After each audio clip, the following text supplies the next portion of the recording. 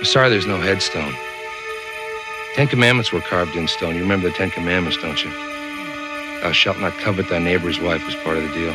She's not your wife. Oh, she will be pretty soon. Why don't you get your ass in there? What happened to thou shalt not kill? Fuck it.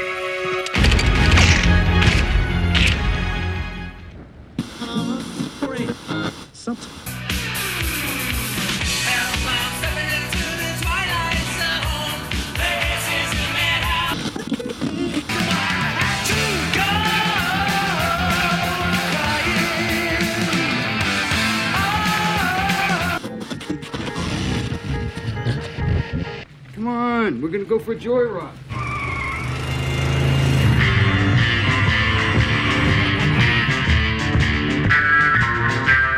You've just made a wrong turn heading south onto strange highways. Enter Death's waiting room, if you dare.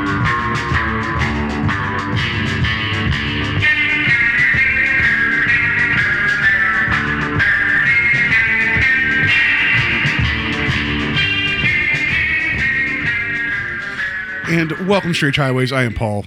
And hey, folks, it's Terry here. It's Tear Bear here. It's Build a Tear Bear here on our Build a Tear Bear. Yeah. Did I inadvertently just give you a name that you don't like? Is that have you been called Tear Bear by? Dude, as long as you just don't call me like baby. Okay. Well, I'm sorry, babe.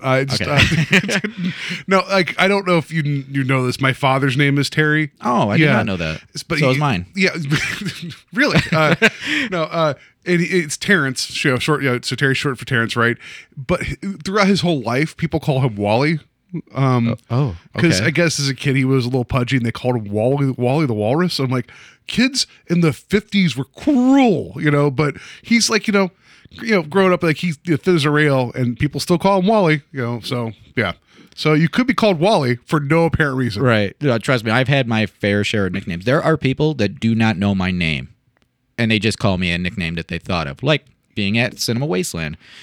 They're like, "What's your name again?" I'm like, "What do you remember me as?" Tear Bear. That's some people still call me Tear Bear to this day. T-Bone, all kinds of stuff. T-Bone. My God, like, hey, what's up, T-Bone? like, what? No, I wouldn't. My wife calls me Terminator. Okay, well, that's just badass. Yeah, right. Like, yeah. Well, I mean, my wife just calls me Paul because I hate pet names, and then so I do. I don't know what it is. It's like I don't like. This is our Valentine's Day episode, everybody, where we talk about Tales from the Crypt. It's a love episode, but just bear with me for a second. Bear with me a second. Yeah, I don't do like the whole like babe or hon or whatever. It's like, and anytime like I could tell when my wife wants something, she's like, "Hey hon," I'm like, "What is it?" Because she doesn't use that unless she wants something. And it's like I don't know. I'll respond sometimes back as just being a jerk. I'll be like, "What up? What's up, bae?" Because she hates that term. That one's pretty bad. I hate that one too. Yeah, shouty. Yeah, it's like yeah. I don't know what it is. I just like it's like you love this person. You're married to them. You share rings. You're going to be together for the rest of your lives. It's like you know each other's first names. Like I think that's okay. Like we don't do the whole weird like mother and father bullshit either. That'd be weird. We don't have kids, but it'd still be weird. Yeah. Well, some people use the daddy thing, and I'm like, no, don't do that. Nope. So yeah. Anyway, enough about that creepy stuff. Happy Valentine's Day, everybody. So instead of the Twilight Zone, we'll be covering some Tales from the Crypt, the series that ran in the 90s on HBO. We'll talk a little more about that in a second. So this was season 2, episode 6, The Thing from the Grave, easily available to be found for $2 to purchase on Amazon. Terry's telling me that it's also available on physical media pretty easily to get a hold of. Yeah, you can find it in other means as well. Like I did find it on YouTube. If you're willing to go that route, it's not the best quality. I would say go ahead and buy it because why not? Tales from the Crypt is awesome. Yeah. Well, I mean, and I know I didn't even check YouTube because I would have thought that like this being like a more high profile show that it would be like taken down. I know when we've talked about Are You Afraid of the Dark, a lot of that's on like Daily Motion because no one gives a shit. Right. So like you could, so I didn't bother looking for it for free first, which is kind of funny because I'm like, well, it's HBO. It's not, so. Yeah, I figured while I was at work today, and because I work so hard at my job, I had only a little bit of free time, which is a lie. I looked it up, and there it was. It was easy to find on YouTube. It was decent quality, but I say just go out and buy it, people. I just don't know. It might just be a rights issue. I don't know why HBO with like 3 HBO like Go, and I know it's going to be HBO Max. Why this series isn't available alongside everything else? I would love that. Yeah, That seems like that'd be an easy draw. I think they just kind of forgot about it in some sense. Like I think if the revision would have came back, they would have picked it back up right away and then bull guarded it. From every other media. But I feel like if you can find Spawn on there and watch that, it's like the cartoon series they put out. Like there's other like remnants from the 90s of HBO that's there. They took all the real sex stuff down because they're trying to get away from that, which is like, yeah, it's like, how else you going to be like, oh wow, Belgium's a weird place, like what else you going to learn about that? Like waffles can do that, like as in the food, not the body part. I don't know what I meant with that. I'm sorry. I apologize. I got real weird there. But anyway, this episode is easily available. Like I said, I bought it for $2. So if you guys have not had a chance to watch it, like there's free ways to find it, but you pay $2 for something that you love, support it. Why not? So before we get into day and date, should we talk more about Tales from the Crypt, the show itself, and then kind of go into the episode? Yeah, I think that's a good idea. Teach us. So Tales from the Crypt was initially produced by HBO. It was going to be a weekly program that they were going to do, and it started on June 10th, 1989, and it ran all the way till July 19th, 1996. So that's 7 seasons. That was a pretty good run. I didn't know it actually ran that long until I started looking. For some reason, I thought it was a much shorter window for that series. Yeah, I honestly, like, the final season is the season that has eluded me the whole time. Like, even when I bought it and started watching it, I was like, why did I never see any of these episodes? And actually, the 7th season was produced in Britain. Like, they did the whole season with British actors in the Britain area. Huh, okay. So, and then they, later on, for public broadcasting and that, they ended up editing out a lot of the gore and a lot of the nudity and showing on, like, I caught it on Fox with my family when I was younger. And that. Yeah, they would show it at nighttime around like the same time they'd show like Tales from the Dark Side or Monsters. Yeah. I don't know how you edit that for TV though, because some of these shots are fairly long, so I don't know how you get those run times to where they still make sense. I don't know, but yeah, I mean, very strategic editing, I guess. And I possibly with some of these episodes, they didn't even edit for TV. They probably skipped some of the episodes because I knew some of them were a little bit more gory. Like there was one where Joe Pesci was cut in half. And I was like, how do you get past that? Well, they probably also had an eye towards syndication. Maybe they shot some stuff that was like the TV take versus like, the actual... they saw the grand picture before they did everything else, maybe. But yeah, so and then so it was based on the EC comic. So the EC comic was produced, initially founded in 1944, and most of their comics, along with Tales from the Crypt and that, had ended in 1956. The only magazine that they kept on making was Mad. Okay, so because it was Tales from the Crypt, Vault of Horror, and Crypt of Fear, right? Or Haunt of Terror. Haunt of Terror, I think, right? Yeah, so, yep. And those were the was it William Gaines was the ones that was behind? Is that the guy that was behind? Yes. Yeah. And because he took over for his father. And there's a lot of fighting too with like the Comics Code and censorship and things, and there's a really interesting history with all this. Yeah. Yeah, it was I guess it was like, I forget. I was reading about this, but I didn't write any of the notes. There was a subsequent murder case that was in the news, and they attacked the Comic Code greatly because of all of the gross. Yeah, because anytime there's anything that happens, the older generation wants to blame what the younger generation's into, and they always attribute. Because like, if you go back far enough, there was writings about how chess was destroying people's minds. Because that was a game that were distracting them from life. And it's like, and then there was even a crusade at one point against books because it's like, you can't spend all that time reading. It's going to rot your brain. Like, you go back far enough, like anything that we now hold in this like hallowed establishment, there was some old person being like, no, like you can't have that. And comics was an easy target. Yeah, and there was not enough testing to see what the actual like outcome was going to be for any of that kind of stuff. It's like, I mean, this is not the platform for this, but the notion that if you it just violent content is going to make you a violent person. I don't think that's accurate. And I think there's been a lot of science out there that show that it's not the case.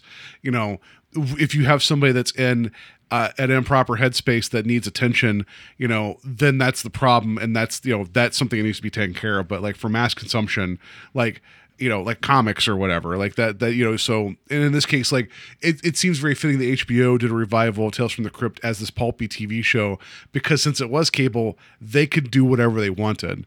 And there wasn't really a ratings code, you know? So it's like, that feels very appropriate for what, in the spirit of the comic. So I don't know, like this was kind of the racy, like taboo thing at the time was Tales from the Crypt. Right. And it was kind of on the coattails of a lot of other shows that were doing something similar, like Tales from the Dark Side and that. And then you also had Creepshow that it came out, 5 years before this. Yeah, and that was definitely an homage to the EC Comics, right? And, Right. And there was even like the Amicus films from the 60s and 70s, like Tales from the Crypt is one of them, you know. Yeah, and they did the trilogy, so they had Vault of Horror as well, and then I forget the Haunt of Fear. yeah, I think Yeah. the Haunt of Fear. I didn't get that one unfortunately, but I have Yeah. the other two. Yeah, which I know was on Talk Without Rhythm talking about Tales from the Crypt. So like I've seen like there's something to be had with this type of setup, and like they did a lot of it like before, and it's great that this was a good pulpy format to bring into a TV series. So yeah. Anyway, did you have any other history here? Yeah, or- well, fun enough as it was too. Considering EC Comics was so well known for all the horror like anthologies that they had done, that right before they even started doing Tales from the Crypt and the other storylines, they were just like a learning magazine for kids. So they did a lot of like teach at home kind of programs for kids in these magazines. It's like, and we're then going to teach you about the pagan god of truth. Like this is how you're going to learn about that. Yeah. So when the changing of hands happened, they wanted to focus more on like, I guess. Is that what EC stood for? Was Educational Comics, if I remember right? I believe so. Yeah. I don't know why I didn't even write Well, that, but it sounds right. Sure. So, but yeah, but then so they wanted to go towards a mature audience and mature content, so they started doing like crime or not novels, but crime stories and suspense stories and that. And so this is what really was the biggest part of it, was the Tales from the Crypt type stuff.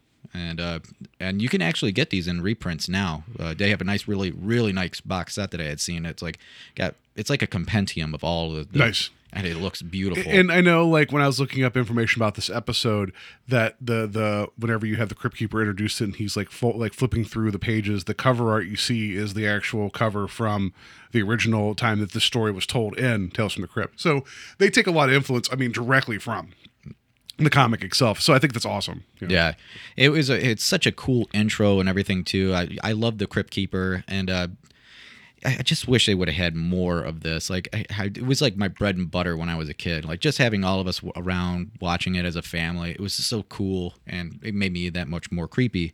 But yeah, so yeah. On that note, there was actually supposed to be yeah.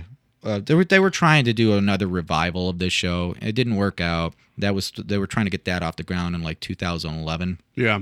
And they couldn't get any steam behind it.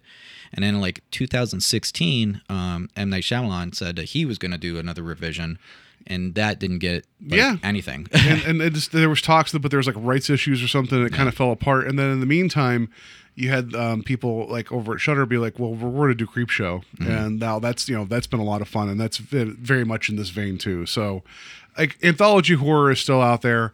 I think it's stronger than ever, and a lot of people do have fond memories of this series. I do because it was supposed to be grown up, and like some of the escalating choices that are made in this episode, we'll talk about it, do seem a little goofy, but it's like when you're watching, Tales from the Dark Side on TV, it's like this was like, oh, well, they're using language and you actually have some racy stuff going on. That felt like grown up, know, and that's, I remember, because we didn't have cable when I was growing up, but Tales from the Crypt felt like that thing that you wanted to watch that you didn't have access to. It was a good time for a weird kid and watching like regular broadcast television, because I mean, Believe It or Not was on, I believe, right before this as well. So it was like a really fun time to watch TV. Nice. And then so yeah, also stemming from that, there was a couple of like things that this had led into 2 movies that had happened. So you had Demon Night, and then later on you had Bordello of Blood. Which was good. I originally had mentioned to Terry that I was like, if we weren't looking to do something like, because we've been watching the season 4 of Twilight Zone and they're a little longer. Like you could watch the episode we're about to talk to. You could watch it like 2.25 times, I think, by the time you get through one of these the season 4 episodes of Twilight Zone. And I was like, I'd love to talk about Bordello of Blood, but I'm like, but that's like a 90-minute movie, so maybe later. Bordello of Blood has some weaknesses, but there's a lot about that film I love. So I'd be willing to revisit it, but from what I remember about it, it wasn't really my cup of tea. But I'm willing to go. But back it has and try Angie it out. Everhart, and that's all I really want to talk about for 90 minutes. Is Angie Everhart, and yeah, that's it. It's got And- Corey Feldman in it. That's cool. Sure. And you got squirt guns full of holy water. That's cool, you know. And the second best time to hear Ballroom Blitz in a film. There you go. So, and then there was actually supposed to be a 3rd installment too. Well, yeah. They tried. There is another one like called The Ritual or something that was more like direct to video, in terms of the Tales from the Crypt movies. But there was supposed to be more of like more sequels. There was actually, not to get too much into that, at the end of Demon Night, there's a direct reference to, I forget the name of the thing. It was like not Dance of the Dead, but something like that. And it was supposed to be like a New Orleans zombie movie. Yeah. I read that they were trying to get that off the ground, and they had to change this the storyline here and there because it didn't really feel like Tales from the Crypt, and it's like it wasn't campy enough. But if you watch it at Demon Night, you have the Crypt Keeper directly reference it, and so the series never took off the way they wanted to for films. But that's neither here nor there. We're talking about the TV series. But yeah, anyway, I don't know if you have any other information about the TV series before we get into this episode in particular. not really. No, yeah, Okay. that's about it. I probably saw some of this scrambled as a kid, like just trying to flip through. Like, Scrambled. is that the Crypt Keeper? Is that a boob? I don't know. Like, like you just either way, I was going to be happy. So all right. So again, this is season 2, episode 6, Thing from the Grave. Air date was May 8th, 1990. Number 1 song, Sinead O'Connor's "Nothing Compares to You."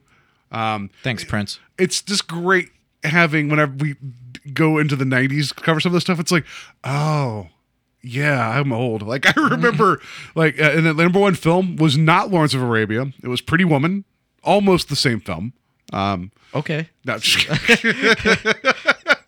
so I was trying to find day and date information from that actual like air date.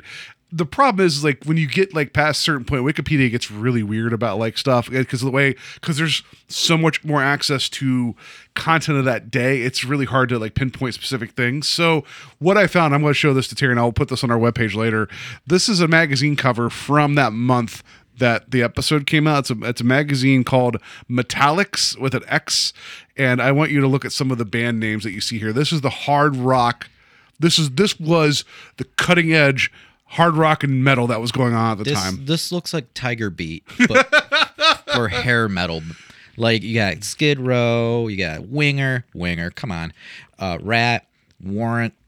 We got Trickster. Oh God, yeah. There's some high caliber. Striper. Oh yeah, Striper to hell with the devil. Yeah, right on, man. And you got that hard rock heavy metal band Aerosmith right there. And what else do we have here listed? Guns N' Roses, Baton Rouge, Def Leppard, Ozzy Osbourne, Bang Tango, Firehouse. I love their subs. Yeah. Urban Dance Squad. What? Love/Hate. House of Lords, Living Colors. Yeah. I mean, I Cult like of Personality is a cool tune. Yeah, I like Skid Row and I like Rat. I mean, I know I'm probably like pissing a lot of metalheads off there. But what about Danger? No, they're not good. Child's Play, yeah. Queensryche, I like Queensryche. Yeah, I mean, I'm not saying some of this They're stuff sweet. hasn't aged okay. It's just that I love like there's exclusive interviews with Brett Michaels and John Bon Jovi. Like like So cool. Brett Michaels, yeah. Or is it? Yeah, I was like, I'm getting him confused with Bret Hart. That's the wrestler. But yeah, what did you see? I'll put this up for during the week of like this is what came out whenever we were talking about Tales from the Crypt. So I thought that was funny. Anyway, so I have no actual information from that day other than You just made sure you brought something up metal that I had to, right? quote So, unquote metal. metal. Well, that was like this was the fleeting time for hair metal too. Like the thing is, 1990. they didn't know. Yeah. like the Seattle thing was starting to bubble up, but everyone's whatever. Like take a shower. Yeah. Yeah. Because I remember at the time, like Warrant Sweet Cherry Pie was like the biggest thing in the world, you know, and it's like now you look back at it, you're like, oh, that didn't age that well. No. But anyway, 1990, the decade that music changed kind of a little bit, about halfway through. So let's get in cast and crew here. So, all right. So our director is Fred Decker. Fred Decker, you would know from doing. He wrote and directed Night of the Creeps, and Monster Squad. Yeah. And then he also wrote and directed RoboCop 3. Not the good one. So, No, and he has a writing credit on the most recent Shane Black, the Predator film. Yeah. Because he and Shane Black work a lot together. Dude, that movie's good too. I don't It care. was okay. I don't care what anybody says. It's good. I mean, There's I don't like some of the characters in it, but there's some good moments in it, Yeah. and I'm not saying it like you could tell that thing gets heavily edited in the second half, but I don't mind it. It was fine. I don't like saying that it's a Predator movie. It was fine. I don't like that. it was better than Predators. Oh, I don't know. I don't know about that. Predators was perfectly okay until the ending when it didn't do anything. That's what I'll say about Yeah. that. Yeah. So, all And right. then Anyway, he also wrote House. Do you ever see House? the Not the Japanese film. no. obviously. You're talking about the one that has Norm in it, right? Yeah. From Cheers. I think I've seen it. It's And the been Great American Hero is in it too. yeah. That's a good movie, man. You should check that out. William Catt is the Great American Hero, Yeah. right? Yeah. Yeah, so he wrote that. I love that movie. That's one of those like hidden gems that you can actually find that pretty easily on Well, YouTube. yeah, as it was well. on Netflix there for the longest time too. Yeah, So, yeah. So that's good. And he also did 4 other episodes of Tales from the Crypt. Yeah. He wrote those. And so yeah, and then I had to put down the Crypt Keeper because it's John Kassir. He did the voice. And he's like basically. I mean, it's He the is Rod Tales from the Serling Crypt. of this, right? Like Yeah. he's the one in every episode introducing things. John Kassir, I looked up his work. He's been a voice in everything ever.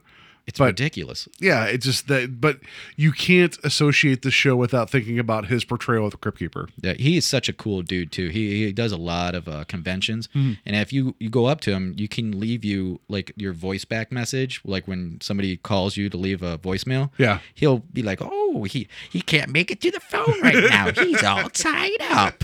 It's really cool. So, That's funny. But yeah, He owes me $5 for this. Like what?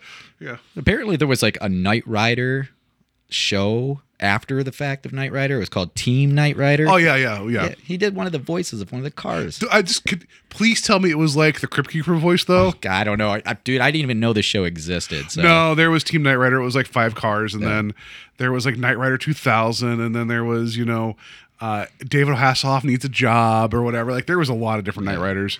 And it like people who probably don't listen to the show but probably know his voice, and like Disney, he did a voice in Pocahontas, and I say voice kind of in quotations because he was Miko, the little raccoon. Oh, okay. Yeah. So, No. I've never seen Pocahontas. outside of Tales from the Crypt, I think that would be like the most well-known thing that he had done. Hey, you got to get that Disney money. You got to get get in there, get a character. They make toys after you. Yeah. You get that money Because he's going to be at Horror Hound coming up in Cincinnati. Nice. And on his advertisement on their page, they have Miko on there. as like Miko too. as opposed to the Crypt. Yeah. Yeah. Keeper, yeah. So, anyways, and so Miguel Ferreira, he was Mitch in this episode, and he was in RoboCop, The original RoboCop. the yeah. original RoboCop, Twin Peaks, The Stand, and in 3 other episodes of Tales from the Crypt. Yeah, so he's got to admit he was also 2 other episodes. in the made-for-TV movie Project Alf, which was like the finishing up the TV series because it ended a cliffhanger. So okay. So great, Deep Star 6, which is a fun, just bottom of the ocean monster movie, and he actually is the character, if I remember right, gets into an escape pod that's not pressurized. So as it goes closer to the surface, like he ends up like getting the bends and just like depressurizes and just explodes in Turns the thing. into Manwich. Yeah, pretty much. And yeah, like he's in. So I noted here he's in 5 episodes of Desperate Housewives just because Terry Hatcher's in this episode as well. It's like, what was that working relationship like after this episode? Like, I'm sure once everything said cut, he was probably like the nicest guy in the world, but it's still a little weird. Yeah, everything I saw him in, he just plays a scumbag every time. Perfect scumbag. Yeah. It's like when you see Miguel Ferrer, you run. Yeah. Like you just know something's going to happen. Yeah, exactly. And he died too soon too. Like like literally in real life, he died too soon. It was a bummer. Yeah, his He's out the birthday door. was just on the 8th. Yeah. So I love Miguel Ferrer. The moment I saw him show up in this episode, I was super excited. Yeah, he plays the role so well. Yeah. I mean, like, I think he just like make you feel sick, you know, just looking at him and like the way he acts, so like such a scumbag. You're like, that's the guy. That's the guy. That's the guy I need for the next role. You know, he was kind of like Sid Haig. He just he played a villain so well. Yeah, he's just one of those guys that if you don't know the name Miguel Herrera, you've seen him as many things. Yeah. So then we have Terry Hatcher as Stacy. She was also in Tango and Cash, Tomorrow Never Dies, and of course, Desperate Housewives. 180 episodes, so it's like her biggest thing. But she was also in Lois and Clark, the New Adventures of Superman or whatever. 87 episodes. That was kind of like her big thing before Desperate Housewives. If I remember right, she was also a spokesperson for Radio Shack with Howie Long. I wonder how that turned out. Howie Long, the star of Firestorm. Like, whatever. She was also the mother. She was the mother in Coraline. She was the mother and Other Mother. Oh, nice. Yeah. She was also in Supergirl as well for like 6 episodes. No, yeah, so the WB does a really good job of like folding in all of that. Yeah, so that's cool that they brought her back for that too. I like Terry Hatcher. I don't have anything I don't have anything negative to say about her. It's just I was thinking about like she has a boyfriend of Miguel Ferrer's character who's an asshole. I'm like, how was Superman in 87 episodes of Lois and Clark? It's like, was he worse than Miguel Ferrer? Because I can tell if Superman gets pissed off, I don't think you're going to stick around very long. Oh, do I? Yeah, probably not. I don't know. I don't think you need to bring a shovel. I think you need to bring like a dustpan. Like you just oh, Dad, don't piss him off. Yeah, right. So, and then I have Kyle Sikor. Yeah, It sounds I feel good. bad because he's the other main character in this, and I'm like, I don't know who this is. I don't know if you know him from anything. Well, City Slickers. But like, but was that a main part? Like, he's not Bruno Kirby. It's not like he's not Jack Palance or Billy Crystal, right? Like, or other people in that film. Yeah. Well, he plays Daniel Stern. I named the other people that are of importance in that movie. Right. Well, it was weird though. Like, all right, so what do you have as far as your notes of what the hell his name was in the show? Devlin Cates. Okay, so when I looked up his information, it said Devin. Oh, I don't know what the hell that was all about, but I had my subtitles on for watching the show, and she said Devlin, and I was like, oh, that makes a hell of a lot more sense than what the hell I'm reading, because I thought it was like something wrong, like I was hearing slurring. I thought maybe I was having a stroke. I wasn't sure. Who knows? Maybe they don't even know what he matters so little at times. It's like, yeah, he's a Devin, he's a Devlin. Yeah. He's an Evelyn Cates. I don't know. So his big claim to fame, other than being in Tales from the Crypt and also having the world's biggest glasses, he was in Homicide: Life on the Street, 122 episodes. So he was actually a main character in that series, which is big deal. You get constant TV work. That's good. He was also in a Point Break knockoff called Drop Zone that dealt with like skydivers that would rob banks. And Wesley Snipes is in it. And I've not seen the film, but I need to see this film. And Kyle Secor plays a guy named Swoop, who's like this guy who's like all about like the extreme life, like the extreme swoop. Oh my God. I need to see this film. This is like the great value version of it's like, do you like Point Break? Have you tried Drop Zone? The diet version. Yeah. And the only other thing I have him in is he did some The Flash. No, yeah, and he's still working. It isn't like this guy is like a bumming out the door. Like he's doing a lot of TV work. I'm sure he's fine. It just I don't know him from anything, and I've not kept up with The Flash. So you think which I like that show. It's just WB right now is like, hey, did you like superheroes? What if we gave you 300 episodes a year? I'm like, I don't know if I can do this right now. It's a commitment. So that's all I got for him. Yep, me too. After that, I mean, if you really want to know the other two people, I got them, but they weren't really that big of a deal. So I just want to mention, Laird McIntosh. Yeah. I love the name. That's the bohunk we'll talk about in a minute. He actually has a lot of work he's done after, so it's like good on him. This was one of his first roles. Nothing I recognize. And then Cindy Regal, she was the assistant to Kyle Secor's character of Evelyn Cates. 11 total credits. Just 2 episodes of Tales from the Crypt. Also a stand-in for Garth in Wayne's World. Oh, okay, I get it. Yeah, I get it now. That's not true, but I just made that up. You believe that though, I right? get it. I see it. She looks like Garth's girlfriend in Wayne's World too. Like, Yeah, you just Bohunk is like party down. She's like party on. exactly. So, yeah. So that's your cast, that's your crew. All right, so let's just we'll let the Crypt Keeper do the Serling bit and let him introduce the episode. So, and you just got to appreciate John Cassier's just his voice work here, and the puns are terrible, but you know what you're getting into, and I love it.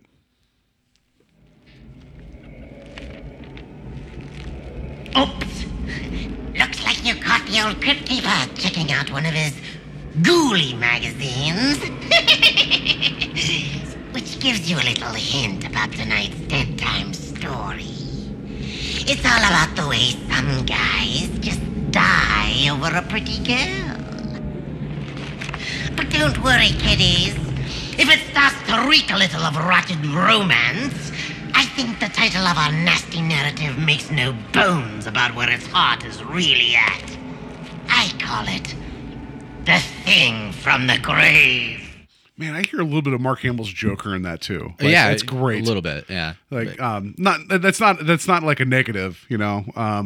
But yeah, he just gets right down to it. He just kind of like sets up the story. So, since Terry, you picked this, and I'm feeling in a giving mood because it is Valentine's Day, and you're my Terror Bear. You start it off. Okay, so we open up. And just a little feed into what happened in that little opening there. He's reading a magazine that says Play Dead on it. So it's like a knockoff Playgirl, whatever. Not Playgirl. Hopefully it's no. There's a girl on it. Playboy. I want to step on one of my jokes I had for the end here. I was like, that issue of Play Dead, the Crypt Keeper is reading. I actually had a great interview with the corpse of John Lennon in it. I just want to let you know. That's messed up. Because you would read Play Dead for the articles with the dead celebrities, right? Not the ghoulie pics. No. Anyways, so we open up and there's Devlin. He's driving in a car and he's going down like a wooded area, like it's all woods around him and down this road, and he seems kind of upset. He's banging on the steering wheel and he's come on, and he gets to the end of the road finally, and there's a cabin, and in front of the cabin is Mitch, Miguel Ferrera's character, just standing there, and he gets out. He says, where is she? Is she okay? Well, she's better than you.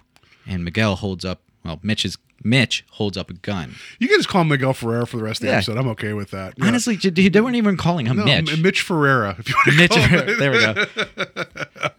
No, the music and that leading up to whenever Devlin's driving around, it reminded me, and people can throw stones at me for me saying this. It reminded me of Are You Afraid of the Dark? Like like this very like eager driving down a dark road, and then I also like the fact that like Devlin's looking at handwritten directions. I'm like, what year? Oh, it's 1990. Like, like he doesn't even have like MapQuest to go off of. I can't even remember that time anymore, man. It's like a dark time. It's like it feels like the dark ages, Like I have a navigation system in my car. I mean, like my car is like over 10 years old, so it's not like anything fancy, but it's like I almost now forget how to go to basic places now, and I'm like, oh wait, I live here. I know where this should be at. I'm like, nope, I got to put it in. Like, got to put in the navigation, the GPS. To handwrite directions now, I think even if it would be like, Paul, you need the surgery, you need to go to the hospital. Here's the directions. I'll be like, I'm going to die. Yeah. So if you look at your phone, you can get a ticket. What if you're looking at handwritten directions on how the hell to get somewhere? Yeah. So you're reading still. Yeah. Do you get a ticket? Yeah, I mean, it's just like, listen, I'm looking at my Palm Pilot. It's like Palm Pilot. Yeah, there you go. That's a bad joke. All right. So Devlin's trying to figure out where she is. We don't know who she is yet, but so Mitch. I like whenever Miguel steps forward out of the shadows, but his face is still covered in shadows, but his eyes, like, it's a good, like, Fred Decker knows how to frame a scene. Like it's that very like film noir, like hard boiled, but it's like his face is cast in shadow, but you see his eyes. Yeah, like he's dark. You can tell. I like it. It's cool. You already know that this guy means trouble. Yeah. He honestly, the casting's done well because Miguel just looks like a seedy dude anyways. Yeah, like I So- said, the moment you see Miguel Ferrer, you just take that car, you just drive away. Like, Right. you know. So anyway, so he goes ahead and he shoots Devlin in the shoulder. And he says, "Was that the shoulder that she used to cry on?" And then he goes and shoots him in the other, and maybe it was that one.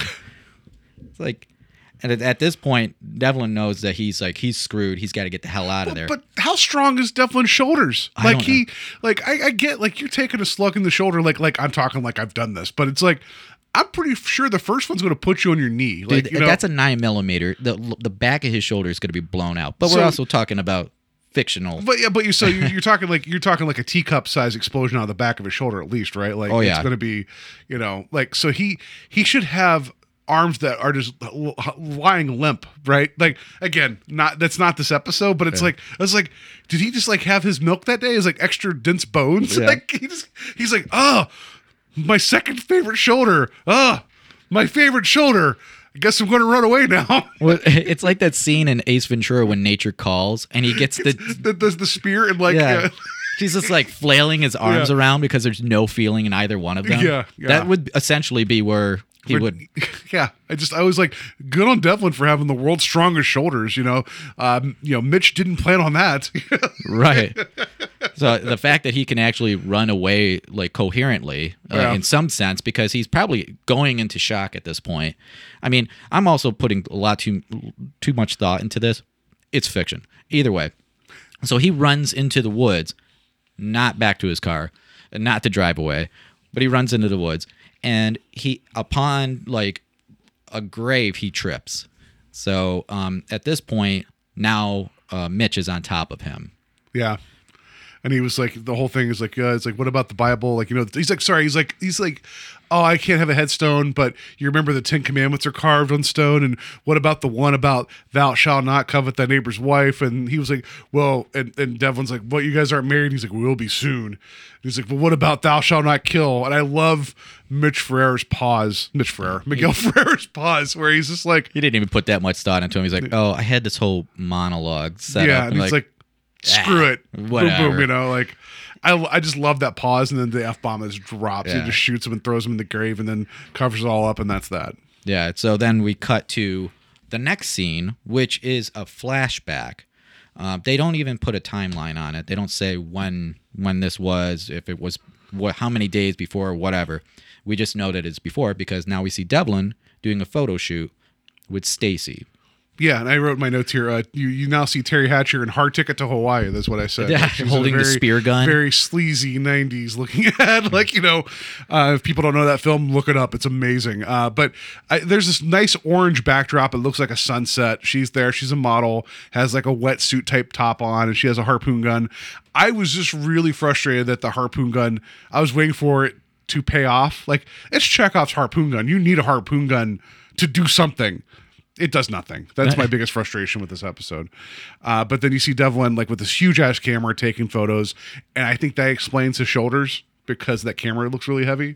But he's taking all these glamour shots of her and like the product. It looks like this bohunk of a guy holding like a beverage, and it's very 90s cheesecake. Looks like Sapporo, like the beer. Yeah. I think it's a beer advertisement. Yeah, because at one point, he says something to the effect of, "Oh, like they love him in Japan," and I love that he nods over and there's 4 Japanese businessmen, and I looked at my wife while watching this. I was like, "That must be Japan right there." Like he's like, it's just those 4 guys. There's They're the like, Japanese embassy back here. that's just literally that's Japan. They're like, they love it. He's like, "Yeah, we do." Like, "Oh, thanks, Japan." Like,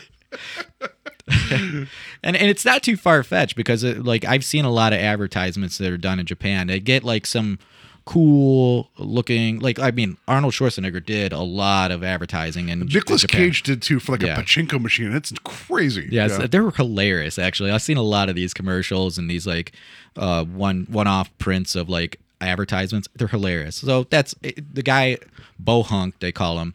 He apparently is big in Japan. So they're doing the shoot for him and this product, and I just have to like go to what his line is. He's holding it in his left hand, the product, and he's like, "Hey, I just think I'm supposed to be with these hot chicks and everything, why don't I put it in my right hand? Like party down. Like none of it makes sense. Right. But to him, it's like a revelation. Yeah. Like, He just looks like the biggest goofus in the Like, world. have you been around people where it's like you think you're being super serious right now? And what you're saying is ridiculous. Like, have you ever been around that? Dude, I go to Wasteland. Yes. Yeah. My years ago, I was dating a girl, and she told me a story about how like her and her sister sitting at a table, and they're like eating dinner, but eating soup. And her sister said, she's like, you ever realize how like spoons don't give you too much soup and like not enough soup, but like the exact amount of soup?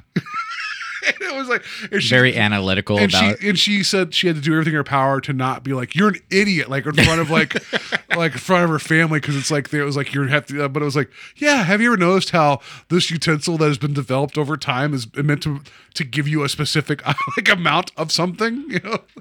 That's fun. I wish I could have seen that. I've had these moments. Trust me. When you drink and sometimes you get a little too drunk, you say some stupid thing. Well, yeah, no, I just been like, the spoon, it only holds a certain amount, but you know what? Party down. Like, Party down. So anyway, so back to Devlin shooting the scene. He's like, okay, whatever. And he continues to do his shot, but now you see Mitch walk in the scene. And Mitch is kind of like over Devlin's shoulder. He's looking. Yeah, all right. Now he goes in and he talks to Terry Hatcher's character, Stacy. And apparently... He just interrupts the shoot. He just walks right into it. Devlin's like holding his camera up like, okay, hey, excuse me. Yeah. Excuse me. And he says, yeah, he just motions to him like, we're doing the thing here. So Miguel... God, I keep on doing it. Whatever. Mitch walks out. Mitch go. Yeah, he walks back behind the line of shot, and he says, "Oh, isn't she hot?" And Devlin's like, "Okay, yeah, I guess." And who are you? He's like, "Well, I'm Stacy's manager." He's like, I'm Mitch Bruckner, manager, fiance, cigarette smoker. He doesn't say the last part, but it's clear. Yeah, because that's always good to do when you're taking shots, like having cigarette smoke all around, real hazy and everything. Yeah, shoulder shooter. That'll come in, like, they'll show up later. I'm going to do some shots with you later. But yeah, so he's like... I really hate Arm Day. Anyways, so Devlin kind of like feeds into it just a little bit in that, and he's like, well, I think that maybe you should go get a cup of coffee. Yeah, because he's like, well, you're proud of her, and she's like, she wants to do good work. Yeah. And then he's like, well, but he says something weird. He was like, we're really under he's like, we a little bit of time pressure here. I'm like, that's not a thing to like. You could say time crunch or under pressure, but he's like, we're under a little time pressure here. I'm like, I've never heard that before. He's probably kind of flustered too. I don't fair. think that's a thing that they're trying to project. No, he's throwing off his game a little bit because Mitch is just coming in. Like, Mitch is this guy that nothing matters to him other than what he wants. So he's going to interrupt a photo shoot just to show possession of her and let everybody know that he's a power play. He's like the big dick son of a bitch that's here, and right? And he also has in his head that he already thinks that Devlin's been flirting with her, which there was a little bit before Mitch showed up about her being like, I like being like hot and holding a harpoon gun or whatever she says, something. No, party down. I shouldn't say that. Oh yeah, he says, isn't this better than being on a beach and getting all sweaty? And she's like, well, sometimes I like to get all sweaty. Yeah. Whatever it was. That was my best Terry Hatcher voice. So hopefully I'm Terry doing Terry Hatcher. Terry with the Y Hatcher. Yeah. There we go. So he basically tells Mitch, hey, take a hike so we can do the scene so she's not so nervous in that. And Mitch says, I think you're the one that's making her nervous because you've been hitting on her the entire time here. And he's like, I got an idea. He's like, why don't you lube up this camera, this really long lens, and stick it up your ass? That's like, that escalated. Yeah. He instantly wanted to go from like 0 to I'm going to kill you, dude. And like do the power play. He really wanted to set a precedence for what Stacy's character is there for and how he controls her. Yeah. So then at that point he just marches off, and then Devlin's like, let's just take 5. He's like, I love that guy. I love him. He's trying to play it off. But then so he goes over to Stacy and it's like, did you hear he was like, he's like, he seems like a nice guy. He's like, he seems like a real bum. And it's like he's saying bomb, but he's like, he sounds like a real bum that's about ready to go off. I'm like, how do bums go off? And I'm like, oh, he didn't say bum, he said bomb. But it's a weird way he said the line. Yeah, it's like I think he kind of screwed the line a little bit there. Yeah, he but was under a little bit of time pressure for the scene though pressure. to get through it. Yeah. But yeah, he does this whole thing too of like, well, if something's going to happen, well, here's a key. I have a studio. There's like a bunk bed and some Hungry Man dinners in there or whatever he says. And my collection of denim jeans and, my other large glasses are in there on the world's smallest TV. Just if you want to go in there, it's fine. No big deal. And she takes the key. Yeah, and a stack of Play Dead. Play Dead magazines. Yeah. And some tissue. Anyways, so he says, hey, if you have any trouble with him, feel free. He hands her a key. If you need anywhere to go and he's getting rough, would you come here? And he just kind of leaves it at that, or at least the scene's ended at that. So the next scene, we see it's nighttime now. It's dark out, and Devlin is sleeping on his chair. He was watching TV. And all of a sudden, he hears the door open to his place. And who walks in but Stacy? Yeah. And so as that's happening, when I was watching with my wife, she's like, oh, well, that seems nice enough. He's offering like a key to the studio. And I'm like, I think he means his apartment, and then it's like that happens. I'm like, yeah, he wouldn't just be hanging out in his studio and be like, oh, look at my tiny TV and my Lonely Man dinner or whatever. Like, oh, it's like, no, it's his pad. In any other storyline, I would think this would be a skeezy kind of scene. Like, hey, baby, I see you got a problem with this guy over here. Take my key. Yeah, and it's just, it's okay. What happens next is a bit ridiculous. It's supposed to be like this, like suddenly they're both in love type thing. But so tell me if I'm wrong. So they have this little back and forth. He stands up.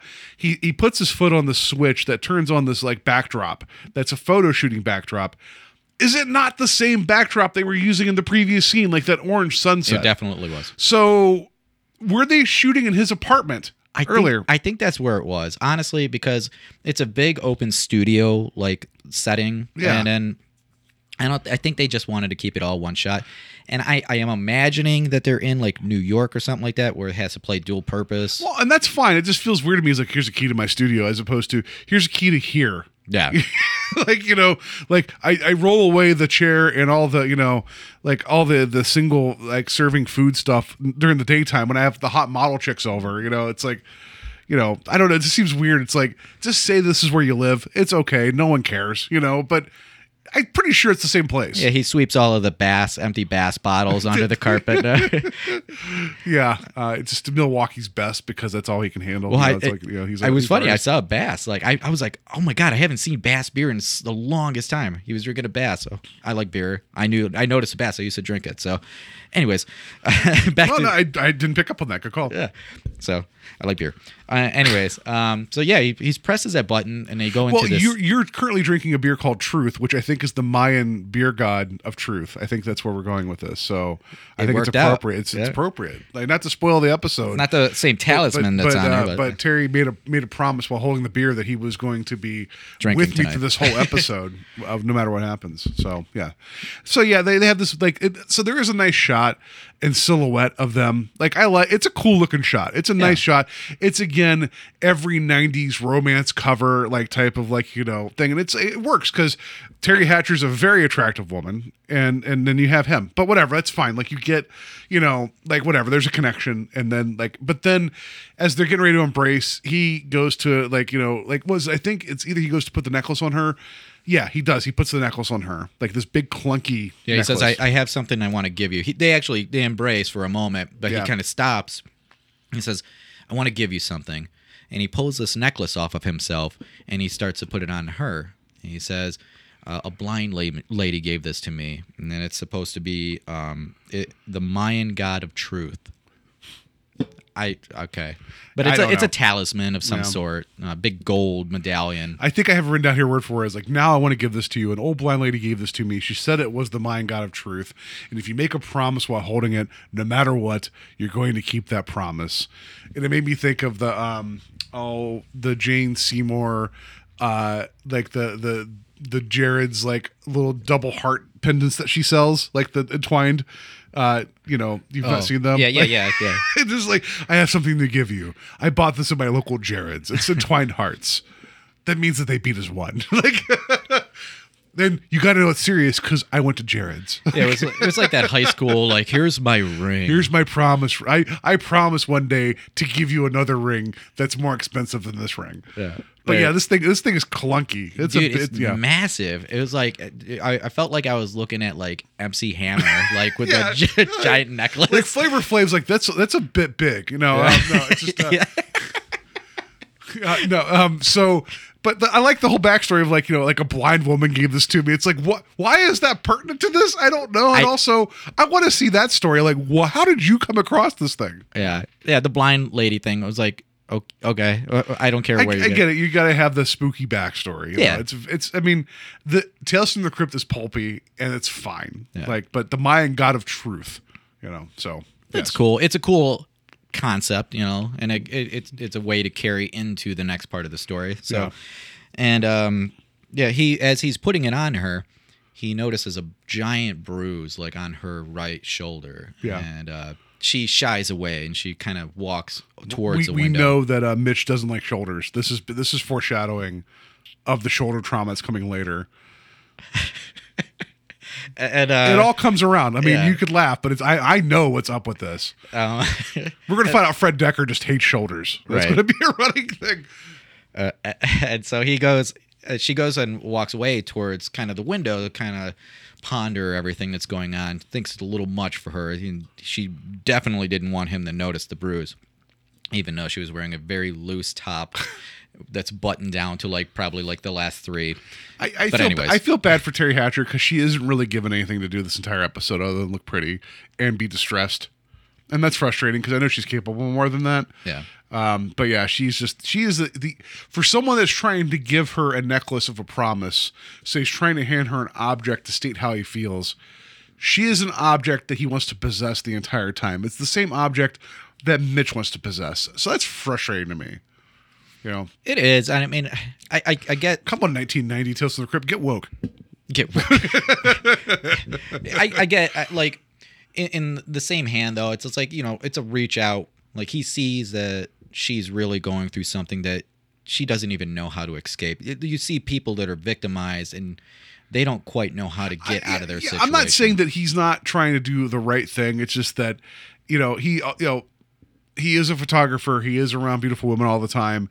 You don't really ever get to know his true motives in that sense. I mean, not that I'm saying, and for all intents of this episode, he's a nice guy. He's not like a sleazeball. I mean, Mitch tries to paint him that later, but you don't know his true intent. So they don't give him enough time to be anything other than what we see. Yeah. So I'll give you that. Yeah, this episode gets right to the meat. It's like, I think that up to this point, we could have had it like be a little bit longer of a storytelling to really suss out who he is and like his intentions and like what's going on with her, but we're getting to the meat and that's no big deal. I mean, like I said, like before we put on the mics, that in a comic setting this would have worked out really well, and then you already got the ticking clock of you already know that it's not going to end well between him and Mitch. No. So the pieces have to fall in place quickly for you to get back to the point of him getting shot. Exactly. So anyways, so he comes over and he tries to reassure her that everything's going to be all right from this point. And when she turns around, he grabs a hold of the talisman and he essentially says, whatever goes on, whatever you need, I'm going to be there no matter what. Yeah. I promise. And so then they kiss or whatever, and then you end up finding out that Mitch is like in a car across the street recording all of it. Did you see he was hanging out with Spuds McKenzie in the car? Dude, I said that to my wife too. I was like, Spuds McKenzie, and I was like, he knows everybody in this town. Yeah, she of course had no idea what the hell I was talking about. I was like, the Target dog. No, Spuds McKenzie. I know Spuds McKenzie. Party down. That dog was the coolest dude back in like early 90s advertising. Oh, I had a Spuds McKenzie shirt. You had to have and I wore it to church the one day and everyone told me no. Forget the frogs, man. The Budweiser frogs. It was Spuds McKenzie. McKenzie, first. yeah. He was the coolest dog in the world. Yeah, I mean, kind of a black mark on his record. He's hanging out with Mitch, but maybe he didn't know what Mitch was up to. You don't know, like. But I like the bull terrier. This is a bull terrier, right? Is Yep. that the breed? It's like that's in that. Like he's there for a second. It's like it's almost like like that's Fred Decker's dog. He's like, I got to get him in here. I don't know why. Yeah, there was like he didn't pet the dog. It wasn't like he like talked to the dog. No. I don't know. It made no sense. I love it. I love seeing like we don't. It's probably not Spuds McKenzie, but I was really happy to see. It's probably stunt double, like his body double for certain shots. So yes. Yeah, there you go. There you go. It We didn't even talk about him in the cast and crew, but yeah. Damn. So anyway, That was Bohunk. That was Bohunk, That yeah. was him in his natural form. yeah. Bohunk was actually standing for Spuds McKenzie for quite a bit. So then, at that point, we know that Mitch knows, and then we cut to Devlin bringing groceries in, which I made the joke about, like the 6-foot-long baguette. Like that is the most stereotypical paper bag full of groceries because you have to have a piece of bread jutting out of the top. I'm surprised there wasn't a piece of like a fruit or a vegetable just falling out. Yeah. But he's like, oh, the phone's ringing. I gotta go catch it before the answering machine gets it. I'm like, oh yeah, this is 1990. Yeah, let's take you in the Wayback Machine when there was answering machines for phones. Like this is a concept that I don't think a lot of people will either remember or know what the hell we're talking about. There was a separate machine outside of your phone that when it rang like 3 or 4 times or whatever, it would pick up and on a tape would record the message.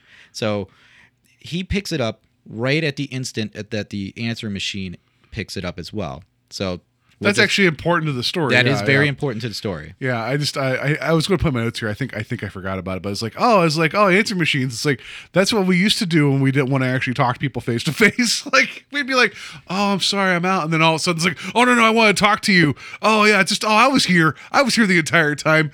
Yeah, don't question my friendship. You want to talk? Well, what was even cooler, it kind of silly and works out really well for movies back in like the 80s and 90s. Is that it would pick up and you could actually hear somebody like talking through the machine. Like it was audible. You could hear it.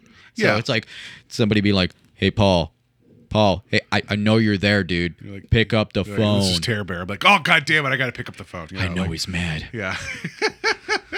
Like, isn't that like the gag in like the Cable Guy? Isn't that the whole thing whenever he's calling like Matthew Broderick and he's like, pick up.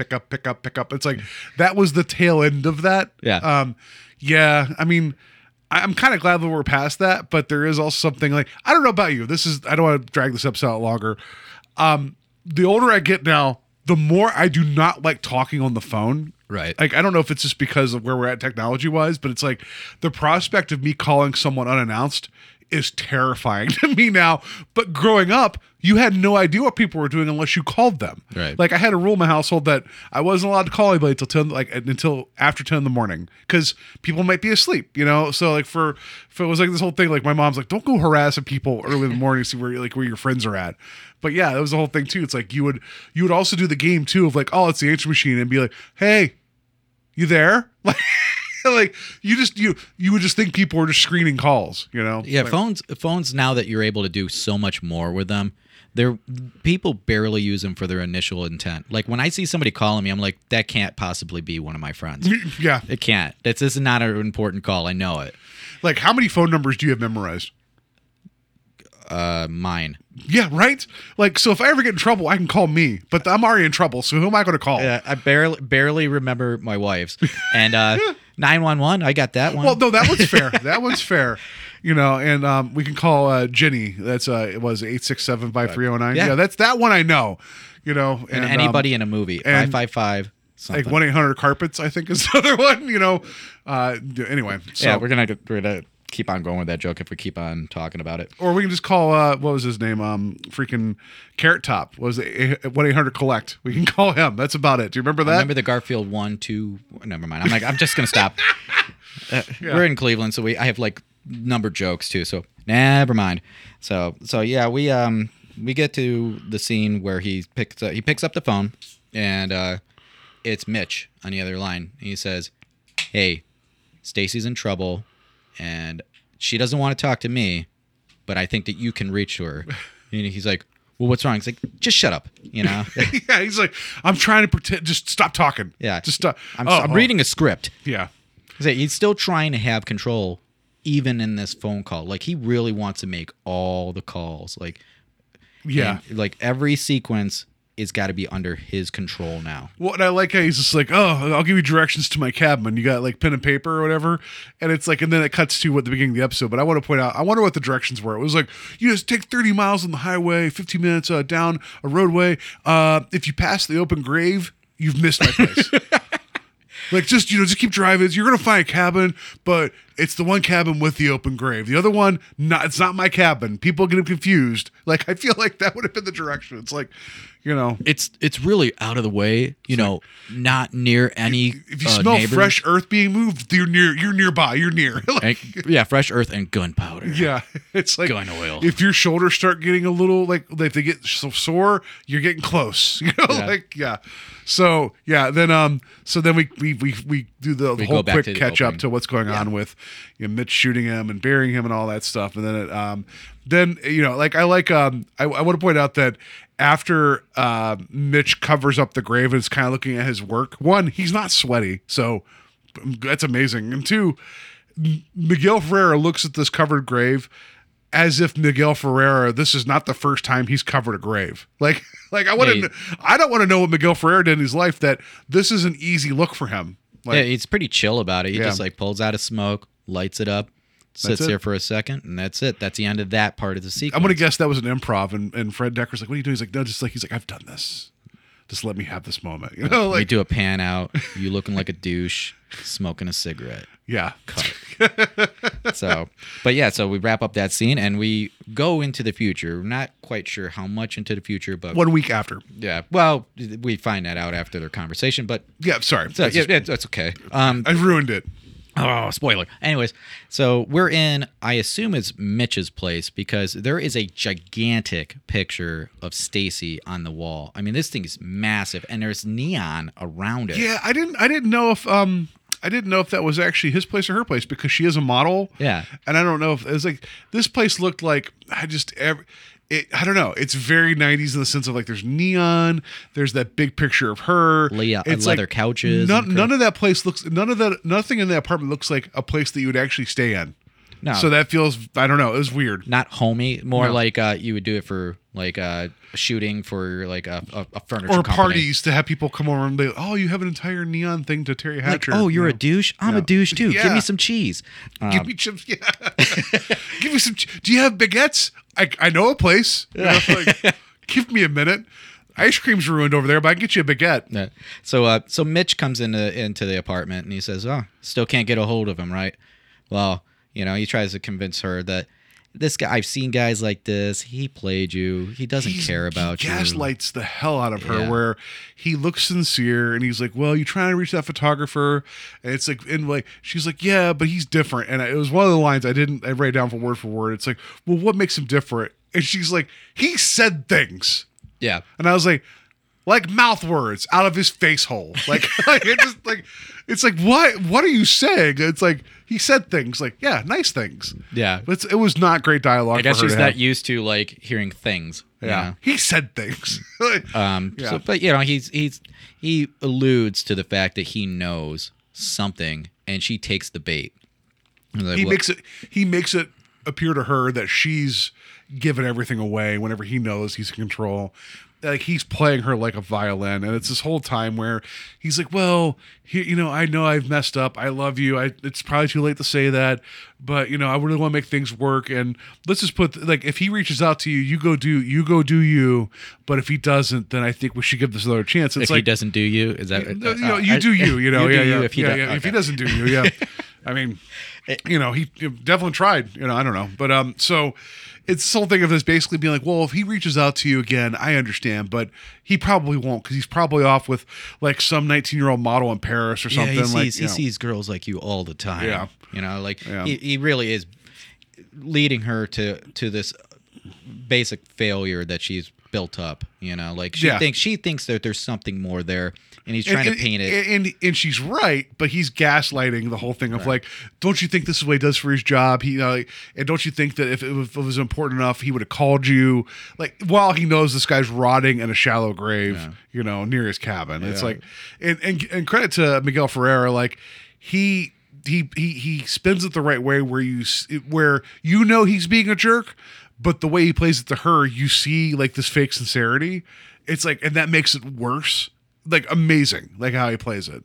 So bad guy like heel turn. Like, I'm okay. We're good. Let's just repair this kind of thing. Yeah. And he's like, you can keep on contacting him, but you got to give us another chance when you don't hear from him. It's like, oh, man, you scum. It's like, and it's just like, it's all a part of his plan, but that plan has many more facets. Like if something falls through, he's already got a plan for it. So, yeah, which is weird because then he didn't actually think it all the way out until she figured out shit. Right. Yeah. So she ends up going to Devlin's place. Yeah. She still has a key.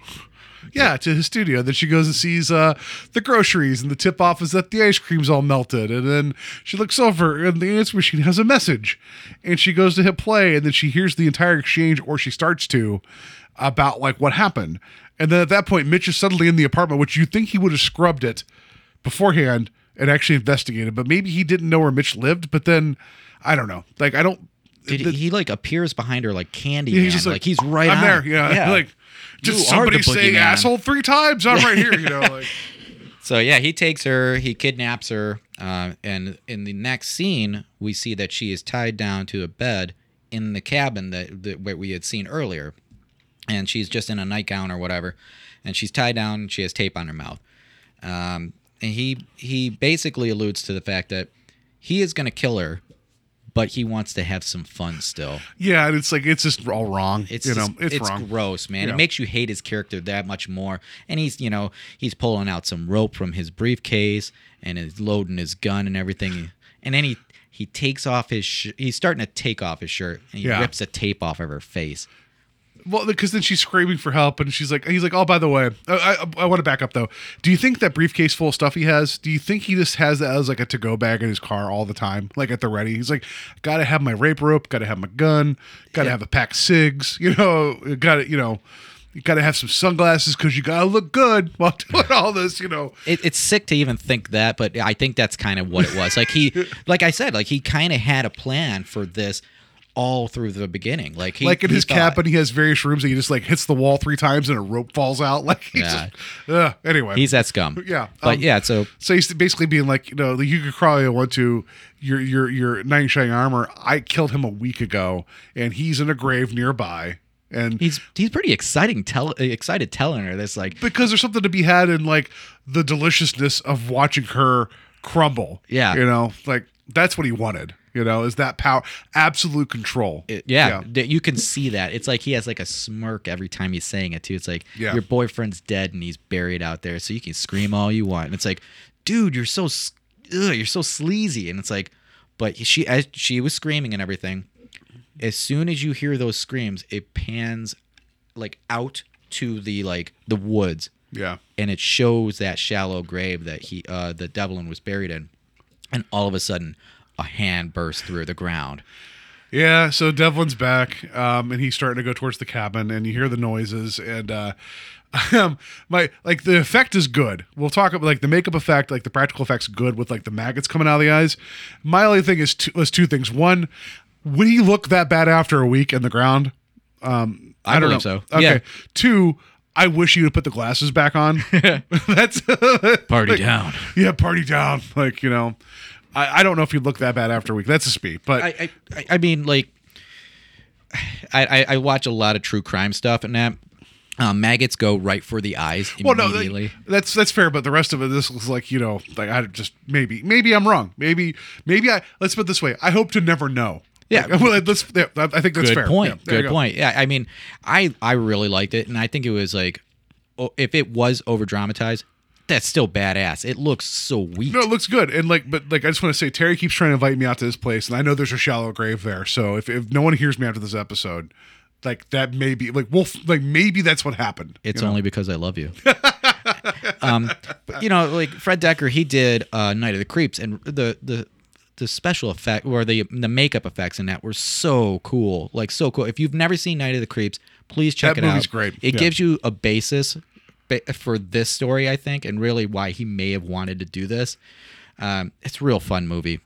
But nonetheless, Yeah, no, and the effects here are fun. Like it's gross. It's supposed to be. Yeah. So then you got Devlin, Deadlin, and he's like showing up, and you have Mitch like shooting a gun at him, like not the shoulders again, surprisingly. But he's like you should be dead, whatever. And then he takes off for the car, which is like the right move. But Devlin takes him and actually starts like manhandling him, dragging him back to the open grave. In the meantime, Stacy's getting free of the bed, and she has the fastest pants put on I've ever seen on a TV show. Where like she's like in like this like negligee, and then 2 seconds later she's outside with her pants on. I'm like, good on you. That I don't have that skill. Like I would need a minute. I don't know if I need that skill. I'd be like, dude, this guy was about to kill me. I'm gonna get the hell out of here. I don't even care if I'm buck naked. Yeah, I'm if I was, gone. yeah, I'd like, you don't need to be fully clothed to operate a car, Right. There's your tip, guys. I don't know if you'd pro tip. You could be naked while driving. Exactly. No and one if knows. the cops pull you over, but if considering the situation, that's a good thing. You can tell them what's going on, So yeah, she runs out. She doesn't actually see what happens. She just kind of hears everything, Yeah. which is Devlin is like actually dragging Mitch into the grave. And here's the part that I liked because I didn't see it coming. Was like, so you have this thing where he's like holding Mitch, and at first he takes the shovel and like gashes, like cuts fingers off of like Mitch, and then takes the blood and sprays it against like the side of the open grave, and it spells out something we'll get to in a moment. But then as he's like taking his other like free arm and just keeps pulling the dirt onto the both of them, and he's basically just burying Mitch alive and like drowning him in dirt, and that's a very gruesome image. It's so awesome. He's got complete control of him.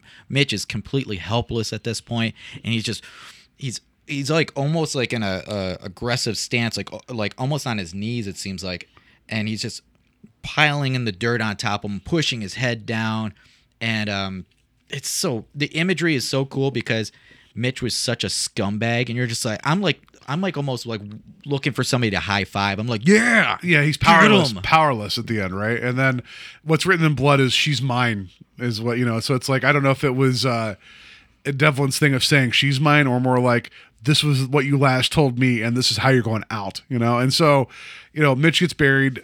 Devlin's staying under supposedly, and then that's it. Stacy has an idea that something happened because she touches the necklace. And that's the end of your episode. You come back with a Crypt Keeper doing like a little wraparound. That's it. I like this a lot. My only thing is that I was hoping for one more twist, like in the sense of like we knew Mitch was a bad guy. We knew he was going to get his just desserts. We knew Devlin was going to come back in some capacity.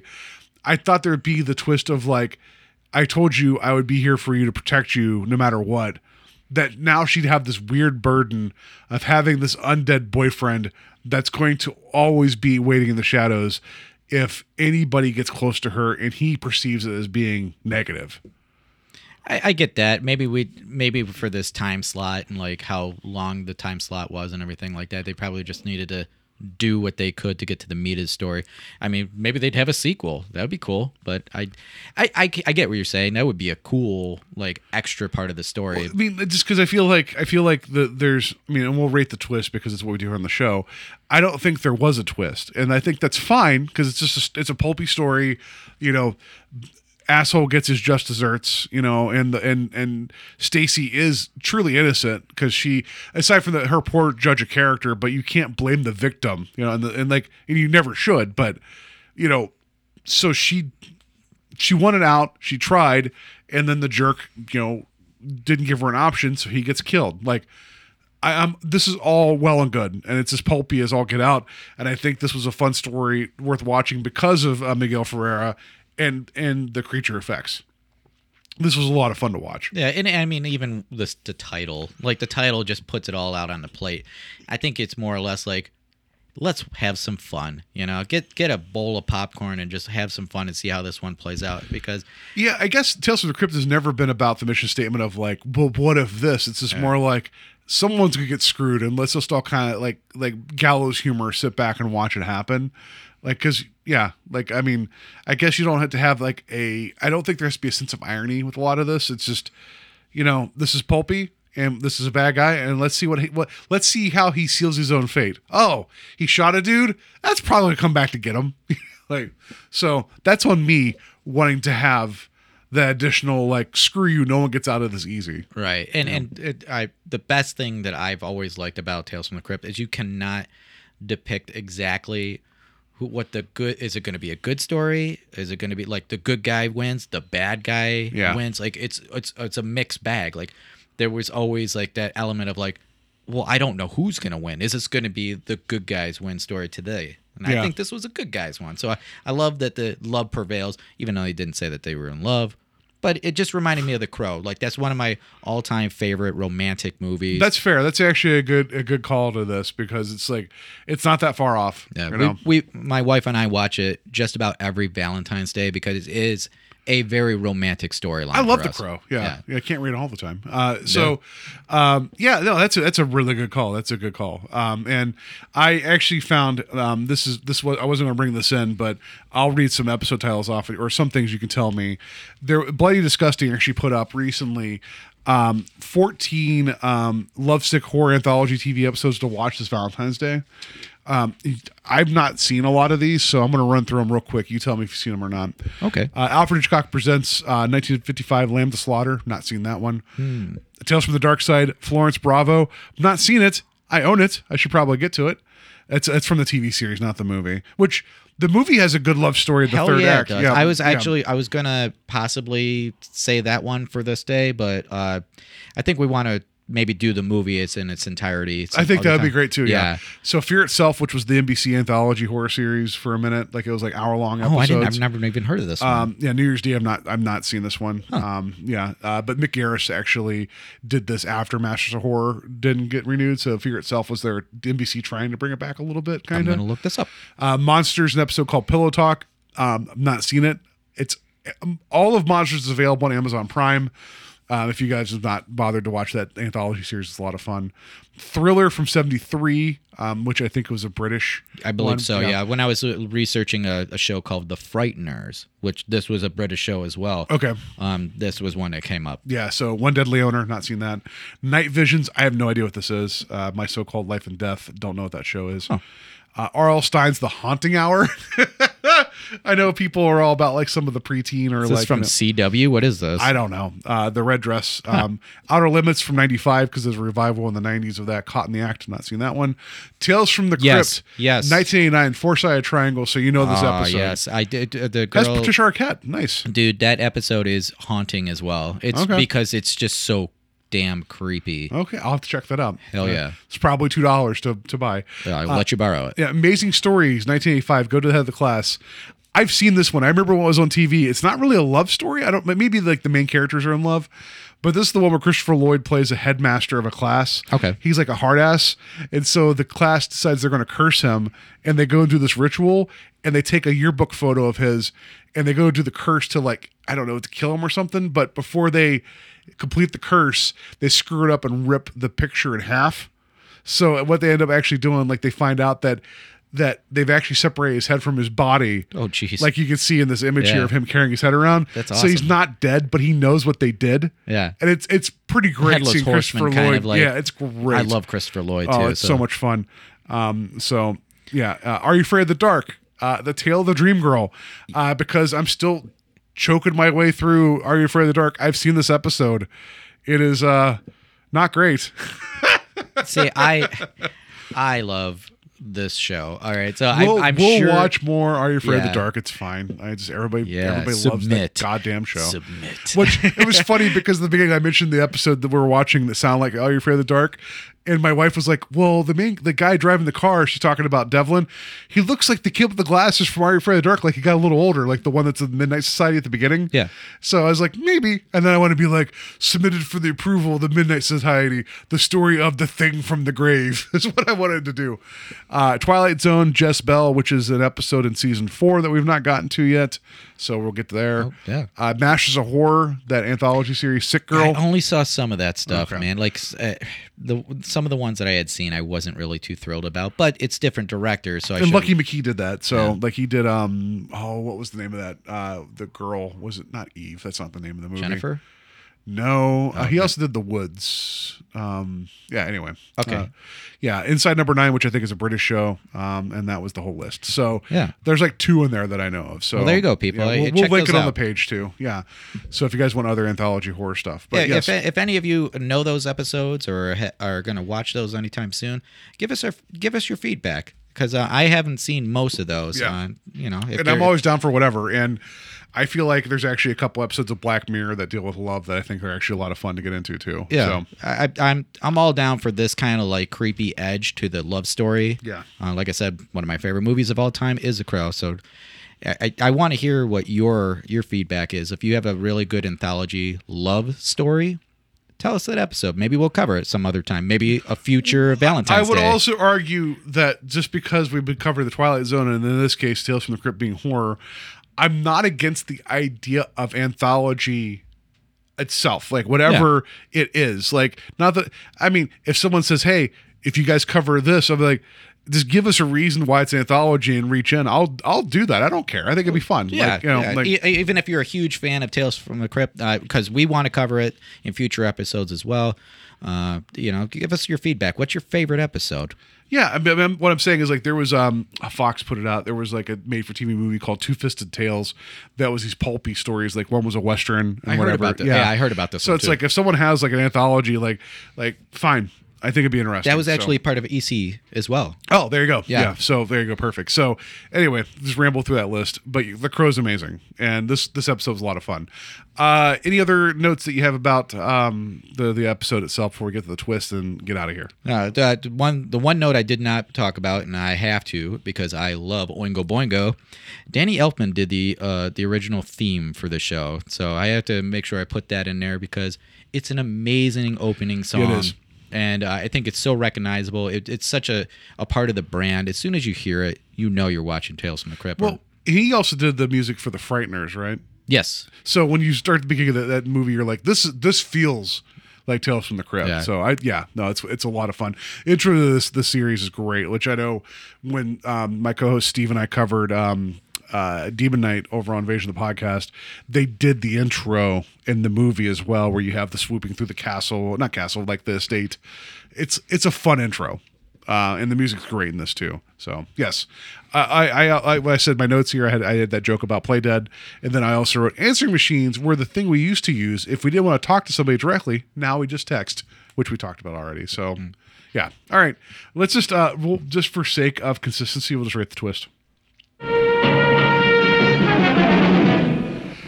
Episode I loved. I'm giving the twist a 1. The fact that like everything was laid out and the dude would come back and protect her against the bad guy. That I saw that coming from a mile away. So, that's not a knock of the episode. It's just that there really isn't a twist to this. Yeah, there is no twist. Even in the title, it tells you what's going to happen. Absolutely. Essentially. Yeah. But my love for it, a 5. Yeah, fair enough. I was kind of hoping that the necklace would actually have been the tiki from the Brady Bunch, like the one that they give Greg when they're on like vacation in Hawaii, and every time someone has the tiki necklace on, something bad happens. I was really hoping it'd be that. You don't know what I'm talking about. I don't know what Look you're it up. talking It's about. great. Yeah. It has a little sound effect that goes with it too. So all right. Yeah, that's going to do it for this episode. You guys can find us on our Facebook. It's Strange Highways. People have been liking that a lot recently. We appreciate that. I see people sharing the dumb images I've been posting. That's great too. Like the more interaction, I think is just more fun for everybody. And like Terry was mentioning, if you have anthology like love stories or anthology stories in general you want us to cover, post on the Facebook page. We'd be excited for it. Absolutely. Yeah, we like to take what we call detours from the highway. So if you have like some really like killer episodes of Tales from the Crypt, pun intended, or you like other anthology storylines and that. There's plenty of them out there. So tell us what you If think. there's like the one mega fan of One Step from Beyond or One Step Beyond, let us know. I bought the entire series for a penny at the exchange. A penny. Yeah, it tells me it's probably not in that high request, like high demand. Hey, we're willing to watch it. You sure? If you dig any of those episodes, reach out. Yeah, so please. And then you can also contact us directly at our email. It's a strangehighwayspodcast@gmail.com. So if you want to send us feedback there directly, or you can message us directly on Facebook, or something. Actually, if you guys could find us on wherever you get your podcasts, whether it be Stitcher, Podbean, Apple Podcasts, Google Music, wherever, Marks, Aldi's, I don't know, wherever you find your podcast, if you could rate and review us.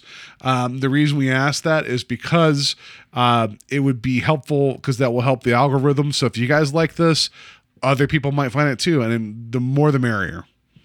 So please. And your feedback about how we're doing and what you would like to hear a little bit more of would be greatly appreciated. Our brand gets better with your input. Absolutely. So next episode, actually, what we're going to do is next episode we're covering season 4, episode 6 of Twilight Zone, called Death Ship, which I read the intro to that last week. Jack Klugman, spaceship. It's going to be interesting. I love Jack Klugman. I was really hoping to be him and Tony Randall on a spaceship just rolling around being the Odd Couple. That'd That'd great. be sweet, yeah. I would love that. Yeah. It's not going to happen. We're taking a week off. I'm probably getting a new cat, and we want to make sure that we're available for new cats. New catness, because we had to say goodbye to a cat, and now I don't know what it is about my wife and I, where it's like we're just heartbroken and torn in two because we lost an animal, but then after 7 days we're like, we could get another animal. So probably going to happen. It's cool. Yeah. So we're going to take a week off, so I can get acclimated to this possible cat, and then we'll be back for Death Ship. I hope you guys can appreciate, giving me a little bit of time. Like Terry's being nice, letting me take a week off to do cat stuff. I'm going to miss you. I will miss you too. And I feel bad because we're just doing our Valentine's Day episode, and then we're taking a week off. So you're going to ghost me. I'm going to ghost you. Yeah, Cool, bro. You'll come over to the house and we have moved out. Oh God! You'll be like, I'm ready to record now. I'll be like, I don't know who this is. That'd be terrible. Don't do that to me. Yeah. So everybody have a wonderful Valentine's Day. Don't get into jealous lover spats in which shoulders get shot. That'd be bad news. That's all I got. Just be happy. You don't need a Mayan truth god to keep promises to one another. That's also a pro tip. But keep those promises wherever you can, man. Yeah.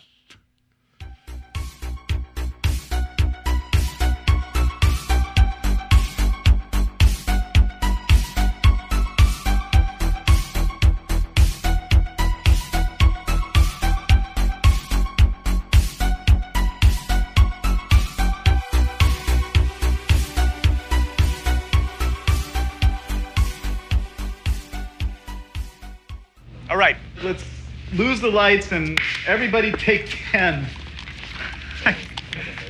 Wow. That dude is a bummer. Yeah, boy. Thanks for the input.